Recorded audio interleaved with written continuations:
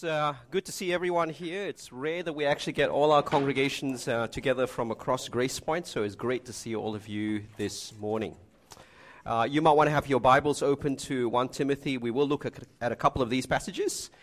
There is a sermon outline as well in your order of services, and you might want to pull that out because that will actually help you follow along as we look at what the Bible actually says this Lord's Day. Let me pray for us. Our Father and our God, we do thank you that you reveal yourself and that you speak it in through your word. We do pray and ask that as we gather as three congregations under one roof, under your word, around the Lord Jesus, we do pray, Father, that your Spirit might bring our lives under conviction, and that you might continue to guide and lead and shape us as a church community for the glory of the Lord Jesus and our everlasting joy and security in him. So bless our time, strengthen us, and we ask this in Jesus' name. Amen.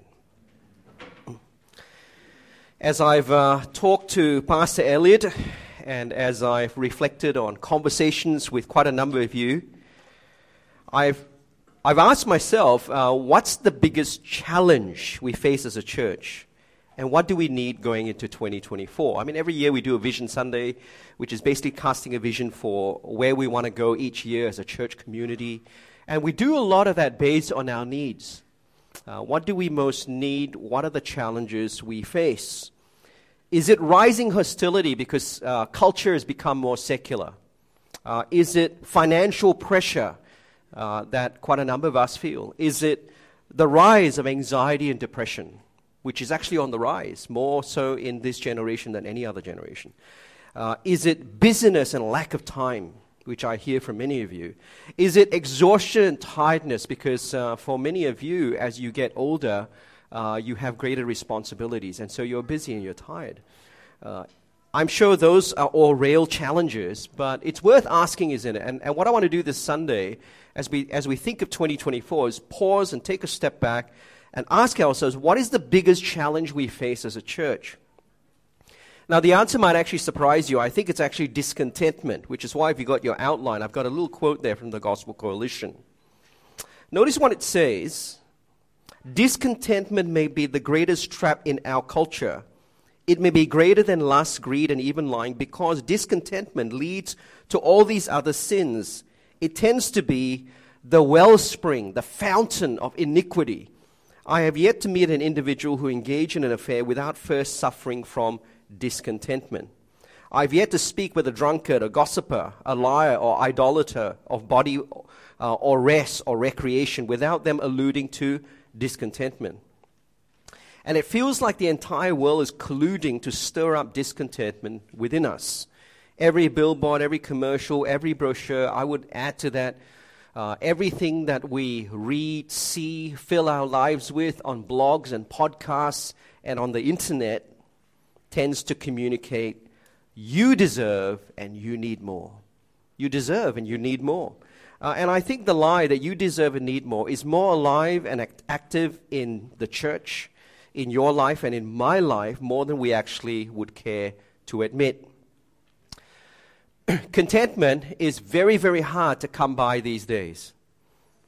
To be satisfied and happy with what you have, your money, your possessions, to be satisfied and happy with your work, to be satisfied and happy in your marriage, to be satisfied and happy in your singleness, to be satisfied and happy in your studies, to be happy and satisfied with your church community.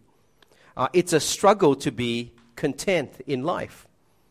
In fact, most of my time spent with people is really dealing with discontentment. I don't think they see it like that, but it's certainly true. It's mainly dealing with discontentment. And what makes it worse is that you and I, we live in a culture that fuels discontentment in our lives. The marketing industry is built on creating a culture of dissatisfaction in your life and my life. Sorry, those of you who work in marketing. I know there's quite a number of people here. Because the marketing industry feeds us the lie that we are lacking, that we deserve better. And we always need more to be content and secure and happy. We need bigger and better and newer because what we have is insufficient. And so we buy more, we upgrade, we invest, we expand, we enlarge. And Christian people are not immune with the onslaught of being told that you deserve more. And so you feel like you're missing out as you compare yourself to others. As you look at your children, you look at the children at other people's children. You feel like you need more stuff to be happy. You need more experiences to be happy. You feel that you need a particular kind of relationship to be satisfied. You feel that you need to have everything catered for you in a church community. Why? Because you think you deserve it. And so, you don't have to look outside the church to find discontentment because it's alive in a church community. And so people actually live one of three ways. And maybe this is you this morning. Some of us, we live in fear. And so we hold on very tightly to everything we possess, everything we own, because we are so afraid of losing what we have, our money, our career. Another group, some of us, we live in resentment. We are resentful and we are always grumbling and we are demanding because we are always struggling to get what we think we don't have, that we think we should have. Money and career and friendship. But there's another group, and they are the dissatisfied. So some of us are dissatisfied even with what we have. And so we just want more, and so we are greedy. We live our lives grabbing at things, more, bigger career, better social network, more money. And so the discontent live in either perpetual fear, resentment and grumbling, or greed. See, three things: fear, resentment, or greed. It's a terrible way to live, whether you are a Christian person or not, right? Afraid of losing what you do have, resentful because you don't have something, or greedy, wanting more. And so you take a step back, and it's worth asking in your life and in my life, which one are you? Okay? Now, here in 1 Timothy 6, if you have your Bibles, 1 Timothy chapter 6, verse 6, is Paul's antidote, right? He says, godliness with contentment is great gain. And I want to say to you that as we move into next year, this is the pill you want to take daily. This is the antidote, and this is what I think we most need as a church. Some of you I know in this room, right? You take probiotics each day, or maybe you take multivitamins for the over 50s, or maybe you take fish oil tablets because you lift and you want your joint, right? You want quick recovery. Why do you do that? Well, you do it because it's meant to help your health, right? Well, this is the antidote to discontentment. The sin that actually, what I would call, dogs our generation. Paul says, what is going to give you great gain in life, what is going to bring you most profit in life, is actually godliness. And this is why you read in 1 Timothy chapter 6, verse 6, it's godliness with contentment that is great gain. It's godliness with contentment that's going to give you the biggest return on investment in life. Notice what Paul does not say. So think with me for a moment. What does Paul not say? Okay. Paul does not say, having all your children's academic needs met with contentment is great gain. He doesn't say, a well-managed super fund with contentment is great gain. He doesn't say, having all my emotional needs met with contentment is great gain. He doesn't say, a pain-free life with contentment is great gain. He doesn't say that, does he? What does Paul say in verse 6? He says, godliness with contentment is great gain. Can you see there?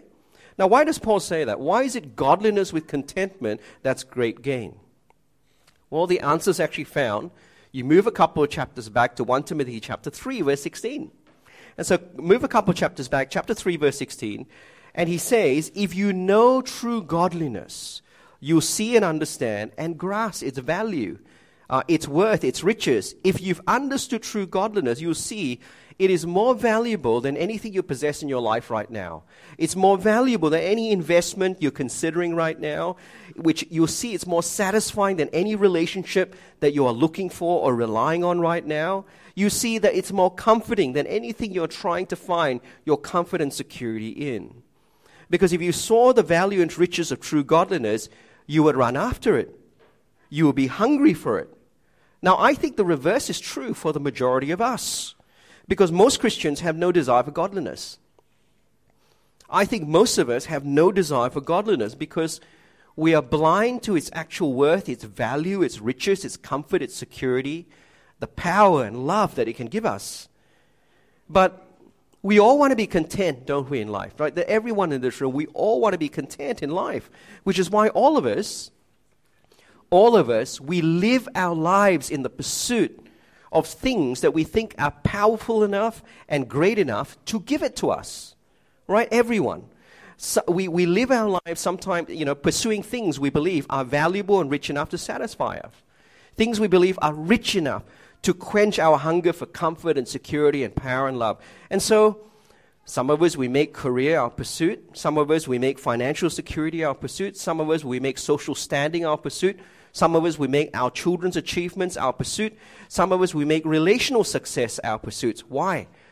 Because we want to be content and satisfied in life. And the reason why we don't pursue godliness is because we don't think it's valuable enough. It can't give it to us. It's the last place we look to find contentment in our lives. Isn't that true? Let me ask you a question.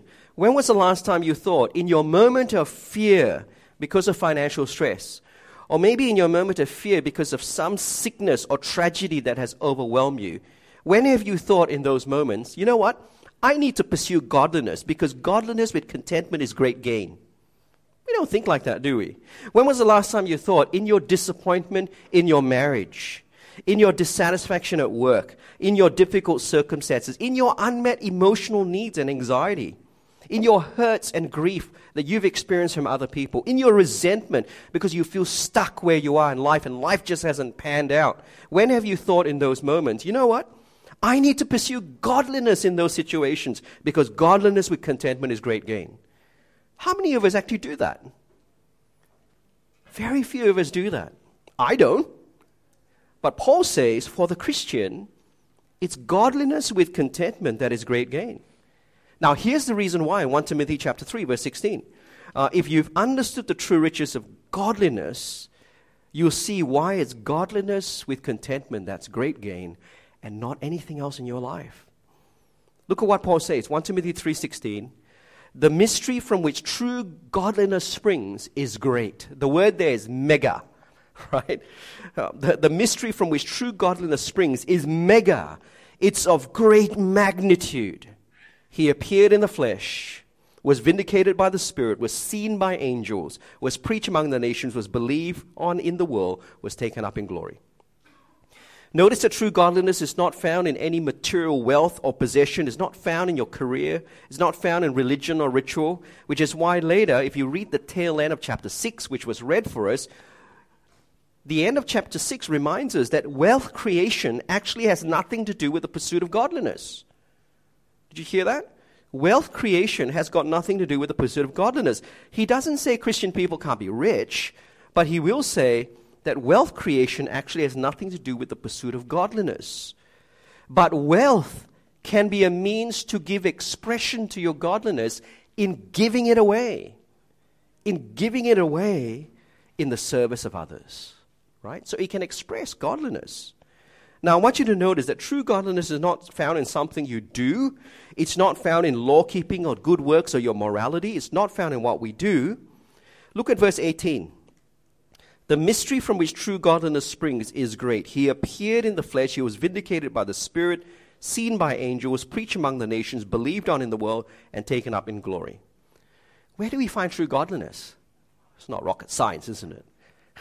True godliness that brings contentment is revealed in a person. It's revealed in a person. And we know in this letter that he's speaking about Jesus. These verses are a summary of the life of Jesus, his saving work. He is the mystery hidden, now revealed. He is the treasure now hidden, now made available, now uncovered in his greatness, in its magnitude, in its meganess. Jesus is the one from which true godliness overflows and springs, which means that he is the source of the riches and the wealth and the comfort and the security and the power and the love that you are so looking for in life. Because what do we see in the Lord Jesus? We see God become man. We see the creator of every source of comfort and security and power and love enter our world. We see the kingdom of heaven breaking in our world. What does Jesus come to do? He comes to heal, to restore. He comes to push back brokenness, pain, and suffering and death. And that's what we see in the life of Jesus. We actually see the riches of heaven walk with us. We see unfailing comfort and love come to pursue us all the way to the cross. We are and we will always be loved, whatever the circumstances in our lives. We see unmatched power and security on display for us in his power over death, in his resurrection. He rules over everything. In life, we need never be afraid, whatever our circumstances. He appeared in the flesh. He was vindicated by the Spirit. He died. He rose to save us from the power of sin and death. You see, the fountain of true godliness in all its greatness and magnitude overflows and floods us with the eternal riches of God, and it comes to us in the Lord Jesus. That's why godliness alone with contentment is great gain. Do you believe that? Nothing will ever satisfy you in life more than true godliness.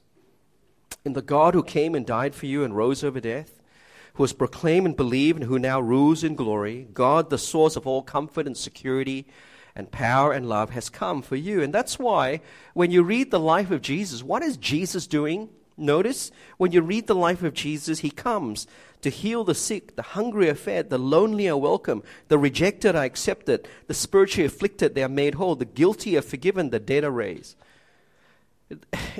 What you and I are meant to see is that the kingdom of heaven has invaded earth. And he doesn't just invade earth, he brings with him the riches of heaven. Notice that's what's happening every time the gospel is being made known and proclaimed and shared. It's flooding the world and it's changing lives with the riches of heaven in the person and work of Jesus. Many of you know your Bibles. You know 2 Corinthians chapter 8 verse 9, right? 2 Corinthians 8 verse 9. For you know the grace of the Lord Jesus, that though he was rich, for your sakes he became poor, so that you, through his poverty, might become rich.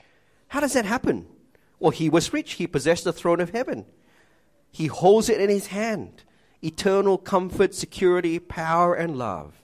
But he became poor. Why did he become poor? Because he gave it up and he gave it to you. He embraced the cross, your cross, death in our place for our sins, our rebellion, so that through his poverty we might know the riches of heaven. Lasting comfort, security, power, and love that never ends. You know, that's why when you turn to the Gospels and in the epistles, Jesus is always held up as supremely glorious. The greater your vision of the Lord Jesus, the more you find your sufficiency met in him. And I think our problem is that we just don't have a very big picture of Jesus in our lives. But when you turn to the Gospels and the epistles, we're told many things, but one of the things we're told is his supremacy, his greatness, his beauty is highlighted for us. He is the highest treasure. He's the pearl of great price that you sell everything for to get. Matthew 13. He's the hidden treasure in the field that if you find, you're prepared to liquidate everything you have in life so you can possess it.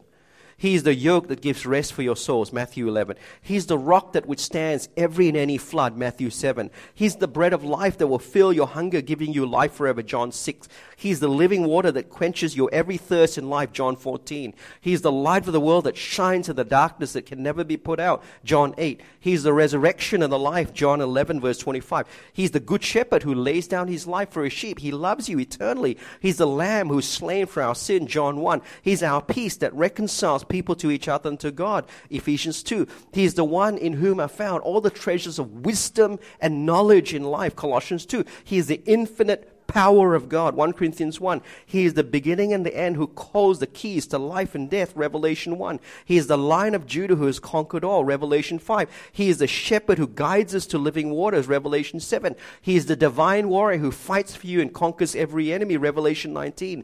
On and on the Bible goes. It's the Bible's way of saying Jesus is everything you will ever need in life, even if you lost everything today. And he is everything that will satisfy you. Do you believe that? True godliness, in all its greatness and magnitude, comfort, security, power, and love, according to Paul, is found in nothing less than Jesus and his work for us. Now, if this is true, right, let's assume it's true, okay? Because we know it here, but I don't think we always know it here. But let's assume it's true. If that's true, Christian people are the richest people in the world. You would be the richest people in the world today if you truly believed it. Because you possess something more valuable, more secure, more satisfying than your earthly possessions. Jesus himself said, that the kingdom he has secured for us is a treasure of such value that you would liquidate everything for in your life to possess it if you saw its value, the pearl of great price. Now, I suspect most of us have never grasped this great reality because in our hearts and minds, right, this is what we think. Financial security with contentment is great gain. A larger investment portfolio with contentment is great gain, right? Having a certain lifestyle with contentment is great gain. Getting this job with contentment is great gain. Having this relationship with contentment is great gain. Having a particular academic future with contentment is great gain. That's how most of us think.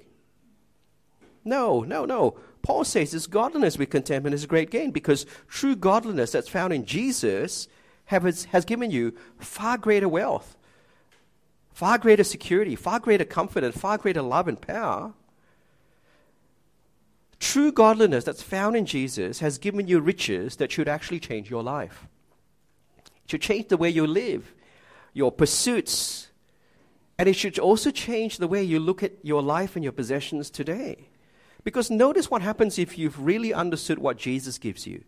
If you've understood true godliness and the riches Jesus has given you, it means everything you own and possess right now, every earthly pursuit you are engaged in right now, should look like a monopoly board. Monopoly money, monopoly pursuits, monopoly property, and monopoly ambitions in life. In light of the riches Jesus has given you, right? Now, if that's true, you should no longer be afraid of losing stuff in life. You should no longer be despairing because you don't have the stuff that you think you should have. And you shouldn't actually be greedily trying to acquire stuff because its worth has just dropped. Its value has just dropped in light of the riches you now have in Jesus. Now, Hebrews chapter 10, I'm not looking at it today, but Hebrews chapter 10, verse 32 to verse 35 gives us an actual practical example, a pastoral situation of what happens when this becomes a reality for Christians. Because, there's people who say, I can't do that, huge. Well, the New Testament gives us examples. And so in Hebrews 10, verse 32 to verse 35, you got a bunch of Christian people, and this is how they responded when they lost stuff. They're suffering because they've been unjustly treated. In fact, they've lost their possessions. In fact, their expectations weren't met. And you discover even in their losses, there's joy. There's joy. Joy is possible even in loss. How is it possible? I'm going to read verse 32 to verse 35, Hebrews 10 for us. Remember those earlier days after you had received the light, when you became Christians, when you endured in a great conflict full of suffering. Sometimes you were publicly exposed to insults and persecution. At other times you stood side by side with those who were so treated. You suffered along with those in prison. And notice it says, and joyfully accepted the confiscation of your property. Joyfully accepted the confiscation of your property because you knew that you yourselves had better and lasting possessions. So do not throw away your confidence. Now, how's joy possible? How's contentment possible when you don't have stuff or you feel you are losing stuff? Well, verse 34 says they knew they had something more valuable. They already had it. It was in their possession. They had better and lasting possessions, greater riches and wealth in the gospel, in true godliness. You see, Christian people who have understood Jesus rightly actually have a very loose grip on their earthly pursuits and possessions in life. Did you hear that? A very, very loose grip. They don't have a tight grip on their personal ambitions and pursuits in life. They don't have a compulsion to hold on tightly to things in life. And here's the reason why. Because you've come to the realization that you cannot lose anything earthly worth more than what has been secured for you eternally. You can't lose anything earthly worth more than the riches Jesus has secured and given to you. Let me say this bluntly. The reason why so many of us are dissatisfied and discontent in life is because we're looking for contentment in the wrong places and the wrong things. And the reason why so many of us are never thankful, grumbling and complaining about what we don't have in life is because we're looking for contentment in the wrong places. And the reason why we're always comparing ourselves with others and feeling like we don't have enough is because you're looking for contentment in the wrong places. And the reason why you're discontent and you're always chasing after stuff is because you're looking for contentment in the wrong places. So it's no surprise we now read what we read. 1 Timothy 4, verse 7. Have a look at chapter 4, verse 7. Paul says, train yourself. Train yourself in wealth creation. No. Train yourself so that you have better study skills and relationship skills. No. He says, train yourself, notice in what? Godliness. Church, train yourself in godliness. If godliness in Jesus is of greater worth and value than any other pursuit in your life, we shouldn't be surprised what we read here. If godliness in Jesus has secured for me the riches of heaven, comfort that's lasting, security that's guaranteed, power unmatched, love that's unfailing, then we shouldn't be surprised by what we read here. Having told us where true godliness is found, he says, train yourself in godliness. You see there, verse 7, train yourself to be godly.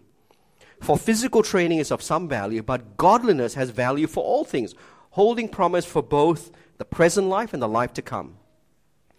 I know for a fact everyone in this room is training for something or has trained for something. Some of you recently trained for the half marathon, right?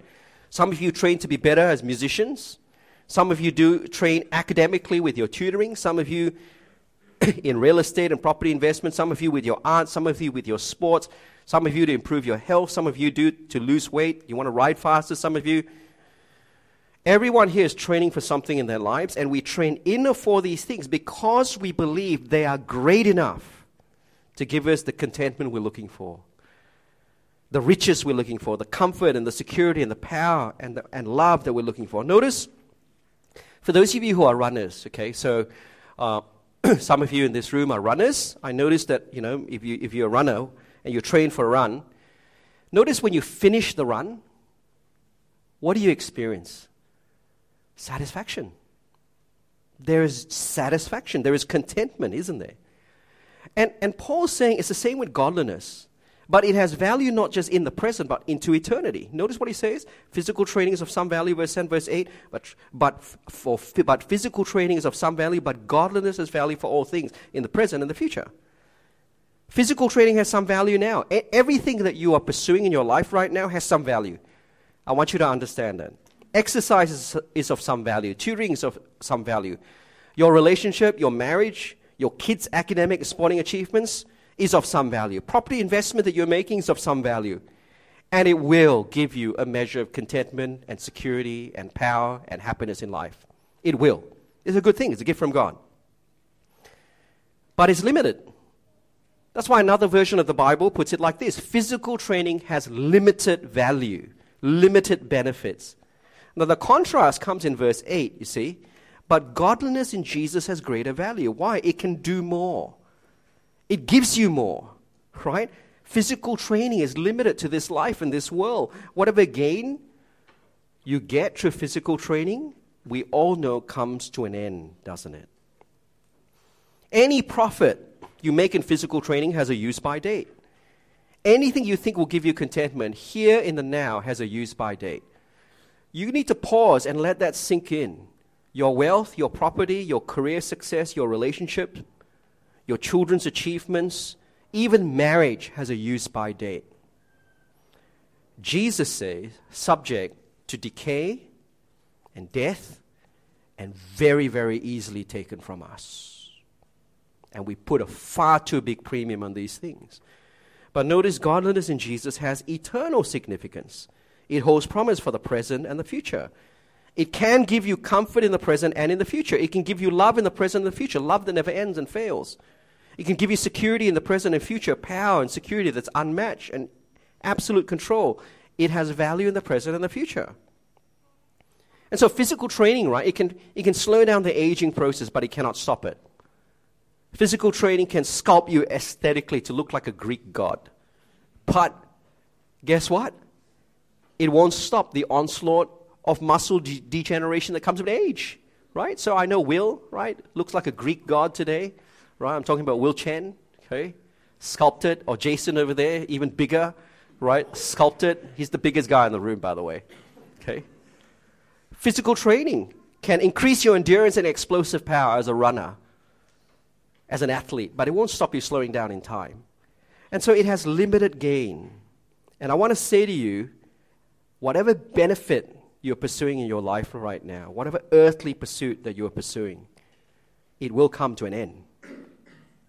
So everything you are pursuing and training for in life right now is limited.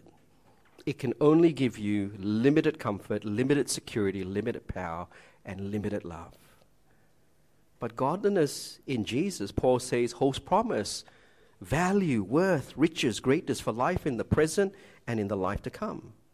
Now, let's take a step back and pause. Think about, if this were true, how would it change your life knowing that because of Jesus, you are the richest people in the world right now? Because of Jesus, you have riches of an eternal kingdom, comfort that's lasting, security that's guaranteed, power that is unmatched, and love that's unfailing. How would it change your life knowing that godliness in Jesus has secured for you riches that has made everything you own and possess in your life right now nothing more than monopoly money, monopoly pursuits, monopoly ambitions, fun and enjoyable, limited in their use? I think if we really understood the truth of that gospel truth, many of us here would live with less fear about losing things in life. We would be less resentful and grumbling and unthankful. We would be more thankful and content, wouldn't we? Some of us would stop grumbling and complaining about what we have in God. Some of us would stop comparing with others. Some of us would live with much greater confidence and generosity. We wouldn't hoard. We'd use what we have to serve others. Some of us will be less anxious about losing out. Some of us will be less materialistic.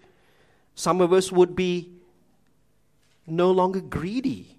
Some of us would worry less about the future because of what we already possess. And some of us would live with greater simplicity. And some of us would live with greater sacrifice in the service of the gospel and others because we have come to the realization that we lose nothing because we already have everything. And you know what? Some of us would be thankful and filled with joy, even in life's most difficult circumstances, because we possess riches, comfort, power, and love unsurpassing. You see, godliness in Jesus and the riches He secured for us holds promise for the present life and the life to come. If you understood that, it would free you today from fear, resentment, and greed. And then it would empower you to live like you've never lived before, with generosity and sacrificially in the service of others in the gospel. That's why Paul says, train yourself in godliness. Pursue Jesus. Walk with Him. Listen to Him. Follow Him. Grow in your knowledge of His great work to grasp the riches of His promises. Commit to giving expression to live under His rule if you truly believe that He is the source of everything you desire. Follow Him, listen to His words, live under His kingdom rule. That will free you up from a life of fear, resentment, and greed. Knowing Him will empower you to live in incredibly different ways.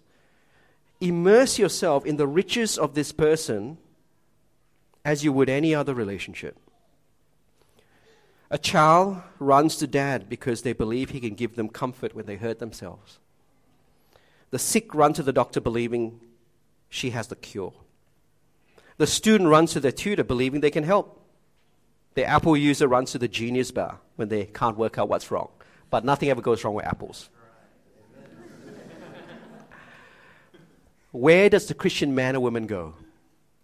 The Christian man or woman always runs to the fountain of true godliness, to Jesus, whose riches is able to give them lasting comfort, security, power, and love in their daily lives. Listen very carefully, church. Your number one priority as a Christian in life is your relationship with Jesus. Did you hear that? Your number one priority in life as a Christian is your relationship with Jesus. Knowing Him, listening to Him, following His lead, growing to love Him and become more like Him. To have Him fill, the horizon of your life. Now, I cannot do that for you.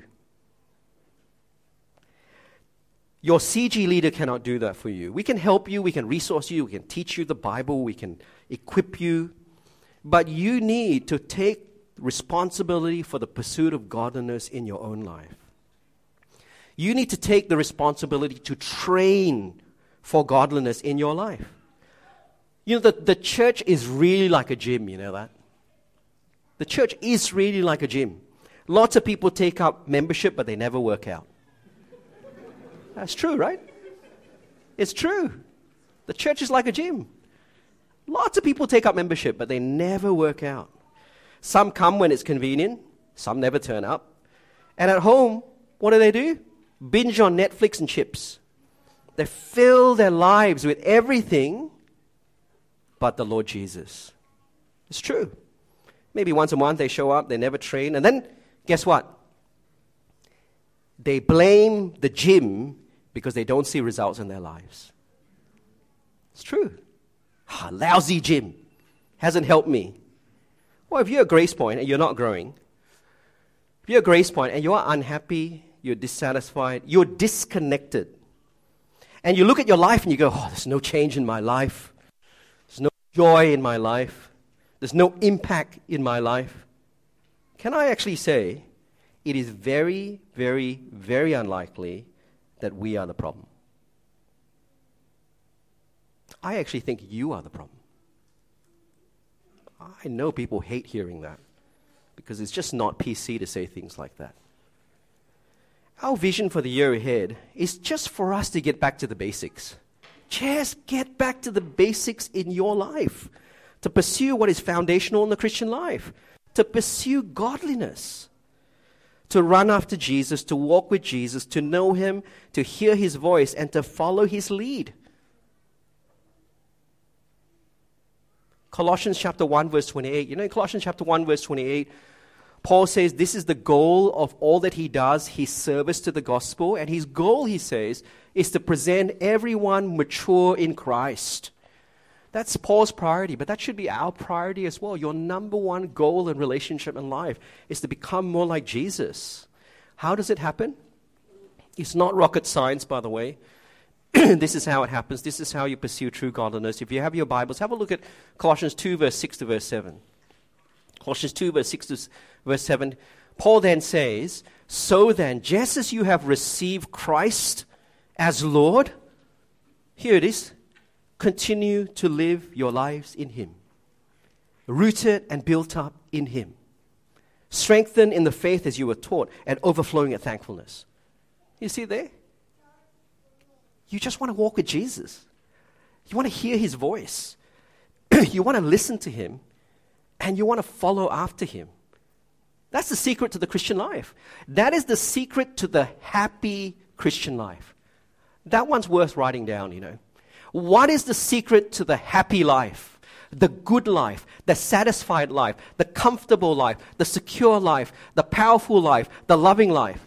Is to walk with Jesus. You know the hymn? To be happy is to walk with Jesus. I know most of you don't know the hymn. That's okay.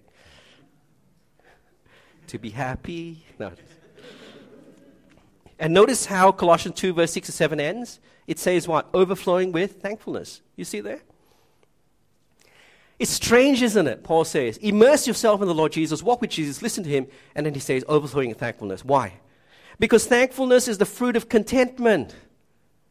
Grumbling and complaining is the fruit of discontentment. Thankfulness is the fruit of contentment in Jesus. And that's why, I look at church these days, right? Been here a long time. There's no point trying to do big things when you can't even do the most basic thing. Did you hear that? No point trying to do big things when you can't even get the basic things right. Trying to do a 10-kilometer run when you don't even run. Trying to paint a masterpiece when you can't even draw. And so what we want to do is we want to be a church that gets the foundations right. And that is to be a people who are personally walking with Jesus, knowing Him, listening to Him, following His lead. And that means as we move into next year, we want to invest in two things. We want you to invest in two things. Your personal walk with Jesus, your personal Bible reading and prayer life. That is key. your personal walk with Jesus, your personal Bible reading and prayer life, that is key, right? If you want to know the magic bullet, that's the magic bullet, okay? But there's a second thing, your personal walk with the people around you, around the Lord Jesus, your personal walk with each other around the Lord Jesus, committing to worship in life together around word and prayer, committing to worship in life together around the Lord Jesus. God has given us the means of grace to experience and to enjoy deep contentment, deep security and love and comfort and power. And it's found in something that will never fail us. Personal time in word and prayer, worship and community are but a few. And I'm telling you this, you neglect these things to your peril. People who drift away from Jesus actually start here. It begins from a place of neglect in the basics. People who have shipwrecked their faith the last 25 years here at Grace Point begin here. And I can confidently say you won't be a follower of Jesus a decade from now if you're not resolving to walk with Jesus and others around here with you around word and prayer in your life. I can confidently say that. Now, if true godliness in Jesus has given you everything, it now means everything in your life is like a monopoly game, is monopoly money, monopoly ambitions and pursuits. It gives you limited comfort. But it also means that if we have come to know true godliness in Jesus in our lives, then we should be content. So come back to chapter 6, verse 6. Right? Paul writes, godliness with contentment is great gain for the Christian. Right? The godly are marked by contentment because they've understood and grasped the mystery of true godliness in Jesus. They know the worth and value of everything in the Lord Jesus. They know it's now theirs, right? And so, if you want to know someone or what marks godliness, well, here it is. Godly people are actually marked by contentment because they know how rich they are in the Lord Jesus. You want to know if you're godly? Well, here it is. Here's another way of putting it. True godliness for the Christian is marked by contentment because they know they have everything in Jesus. And that means they realize everything they possess in their lives, every pursuit is now monopoly money, monopoly property, monopoly ambition, monopoly pursuits. That's the mark of true godliness. Contentment and a very, no longer a tight grip on things in life, a loose grip on things in life. That's a mark of godliness. Now, what does it mean for us? I'm going to draw 3 points of application, right? Here's number 1. Some of us do need to repent because we're actually ungodly. We're not content. That's why in place of true godliness and finding our contentment in Jesus and His riches, we pursue monopoly money, monopoly pursuits, monopoly ambitions in life. For some of you, it's money and contentment that's great gain, so that's your pursuit. For some of you, it's your kids' achievements, with contentment, that's great gain, so that's your pursuit. For some of you, it's having a relationship with contentment, that's great gain, that's your pursuit, right? For some of you, it's traveling with contentment, that's great gain, that's your pursuit in life. And we pursue many things, right? Paul says it's godliness with contentment for the Christian man or woman, that's great gain. Now that actually tells me, if we make anything else in life our pursuit to find ultimate contentment and comfort and security and power and love in life, if we make anything else ultimate, it means we are ungodly. It means you are ungodly, because that's how the Bible defines it. Putting and looking to find your riches, your comfort, your security, your power, and your love in anything other than Jesus is ungodliness. Repent. That's ungodliness. There's actually nothing Christian about it. Now, if you think about it, to an extent, all of us need to repent, don't we? Because all of us fail to pursue true godliness in the riches of the Lord Jesus. We all do. And maybe that's something we all need to do this morning. And repentance actually starts with confession. Acknowledging that before God, that in your struggle with contentment, you've run to find your contentment met in all these other places. You've replaced Jesus with something else in your life, something ungodly. And that is something we must repent and reject of this morning. Now, some of us also need to repent this morning because we are actually ungodly. We're not content. And that's why we're always complaining and grumbling. we are demanding. We think we deserve more. We deserve better. We are owed something. And so we are always demanding of people, of circumstances, of relationships. We overflow with complaints, and we're never grateful. Paul says it's ungodliness. It's godliness with contentment for the Christian man or woman that's great gain. Which means if you look at your life and if there is a demanding spirit, a posture of ungratefulness, a pattern of complaining, it's actually a mark of ungodliness.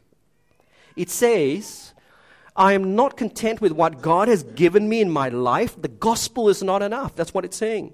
It's saying Jesus is not good enough. It's saying the riches and the comfort and the security and the power and love God has given me in Jesus is insufficient in my life. I deserve more. I deserve better. That's ungodliness. Repent. There's nothing Christian about it. And to an extent, all of us need to repent, don't we? Because we're always complaining and grumbling. We think we deserve more. We think we deserve better. We are owed something. And we are very demanding in our relationships. Maybe that's something we all need to do this morning. And repentance actually starts with confession. Acknowledging before God that in your complaining and grumbling, you are an ungrateful person. You have not been thankful for the riches and the comfort and security and love and power that God has given you in the Lord Jesus. But there's a third thing, and I think all of us also need to resolve this morning to make the pursuit of Jesus our priority in life. To make the basic thing, your basic thing. And that means committing to making the main thing in your life, in my life. Walking with Jesus, knowing Him, listening to Him, following His lead, letting Him fill the foundation of your life. We want to be a church that has the foundations right. Next year is a year of foundations, by the way. We want to get the foundations right. Okay? And that means committing to be a people who are personally walking with Jesus, listening to Him, following His lead. And so we really want you to only invest in two things as we move into next year. And it doesn't start next year, by the way. It starts today. We want you to invest in your personal walk with Jesus, your personal Bible reading and prayer life. We want you to invest in your personal walk with each other around the Lord Jesus, committing to worship and life together around word and prayer. It's actually what you most need. It's what I most need. The riches of the gospel is actually the antidote to the life of fear, to the life of resentment, to the life of ungratefulness, and to the life of greed that so marks not just our culture, but has permeated the Christian life. May God help us do that. Let's pray. Gracious God, we come this morning in a spirit of repentance, because the spirit of the age has stirred up within us such discontentment that we think everything else will give us the comfort and the security and the power and the love we so long for in life. It has made us idolaters. It has made us ungrateful. It has made us demanding. And it has made us greedy. And so this morning we do repent. We repent because we are blind to the riches of the gospel. We're blind to what you have secured and given us today in the Lord Jesus. Open our eyes. We know we can't do it. By your Spirit, open our eyes so that we see not just the depth of our sin, but the breadth of your riches, so that we might find ourselves more and more in love with Jesus, obsessed with Jesus, so that we might give ourselves to pursuing true godliness in the Lord Jesus, listening to Him, following Him, knowing Him, and loving Him, so that He consumes the horizon of our lives, so that He becomes all sufficient for us, and help us as a people, as a community, walk with each other in worship and life around the Lord Jesus. We ask this in His name. Amen.